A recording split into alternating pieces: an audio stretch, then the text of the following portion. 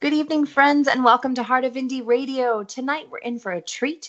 We have Lee Thomas, Melbourne based singer songwriter and guitarist who creates soulful, melodic, and indie pop rock music. And he is here in our studio right here at Heart of Indie Radio.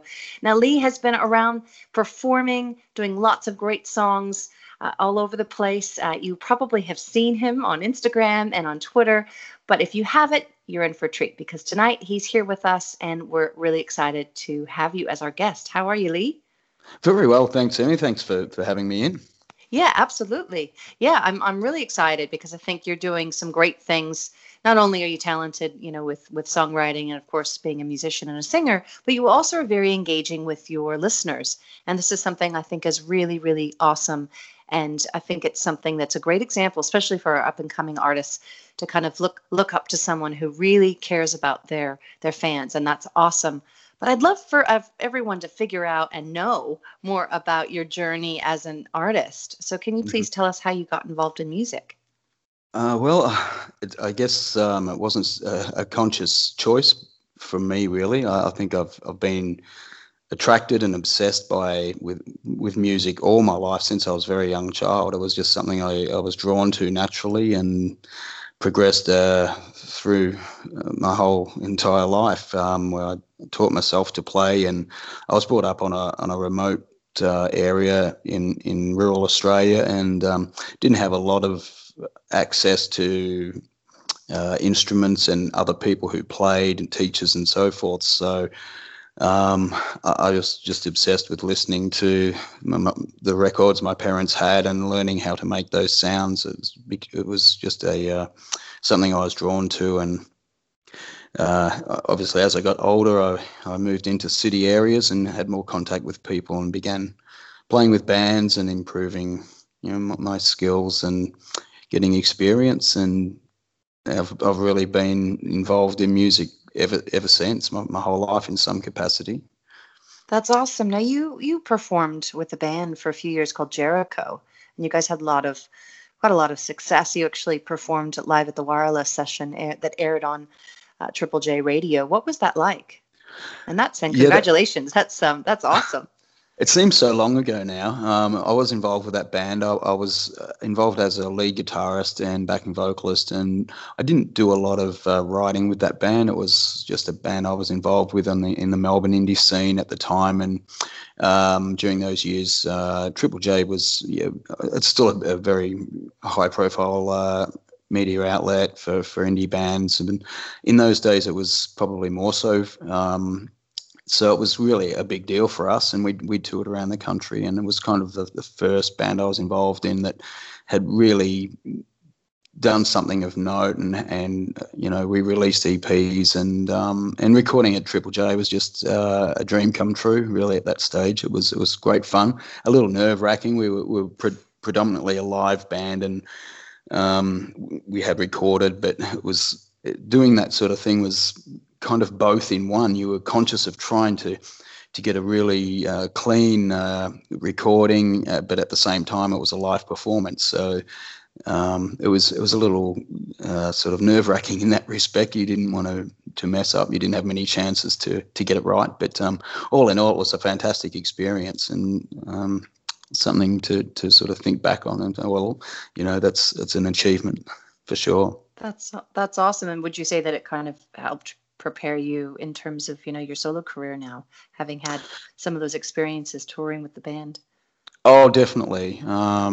Definitely. I've been a live performer, all my life. So performing live is really what it comes down to for me. Music. I'm doing more recording nowadays. But back in those days, it was really cutting our teeth and touring and doing lots of live shows, and I think that forms a really solid basis as an artist to be aware that what you're doing is for your listeners, and to have the listeners and to have that access to them on a live stage. Unfortunately, something that's gone a little by the wayside in the last 12 months, which is a really sad thing, but hopefully it comes back stronger than ever. Yeah, absolutely. And I imagine that, now we're all diversifying. So there's some online streaming, and I've seen a few of yours, and you've done a great job. And I think it is really great that you've continued, that passion that you have for live performance, that you've been able to parlay that into, the new normal, which is the live streaming. And I think that's really good. And you've got a great fan base. So that's awesome. What do you think motivates, if there was one thing, or maybe there's a few things, what motivates you to like continue a creative journey both as a performer and as a songwriter? Is there a particular thing that's the It's pull for hard. you? I think it's just an intrinsic thing. I think if you have music in you, if you have it to develop and give, if you're fortunate enough to have been gifted with music, or if you've had to work really hard to have that capability, which usually for most of us is a bit of both. It's something that it's there for you to give. And so it's what motivates me really is giving it to people, is to provide them with that. And I think that's been a really, really important thing in the last 12 months, as you mentioned with live streams. For me to keep performing live was really imperative, and just the amount of people that would come onto the live streams, and we're really grateful to have something to be entertained by, in that, especially in those really dark periods of lockdown where there was nothing here for quite a long time. So that really motivated me to play, as well as keeping myself going and keeping in touch with my audience from that perspective. But it was just great to have those people and to have them really appreciate, having some live music to have access to without being able to go out. So I think just giving music to people, if you can do it well enough for them to want it, is a great thing, and will always keep me going. So. That's awesome. Well, I'd love for obviously listeners to find you on social media and to buy your music. And of course, listeners, you can always email us at heartofindieradio@gmail.com, DM us both on Twitter and Instagram at Heart of Indie. Let us know what you thought of Lee Thomas tonight, and of course, support him. He has a brand new song out that we'll be playing right after this interview, called "Someone Like You." And something about you. And it's a great song. I've been jamming to it tonight, so I really, really love it. Where can we find you on all the social platforms, and where can we buy your music? Well, I'm all over the place, really, like a lot of us, but probably the central point is my website, which is leethomasmusic.com, because that has links to pretty much all of my social media accounts, and Spotify and Apple and all the streaming platforms. So yes, I'm on Facebook, Instagram, Twitter, Bandcamp.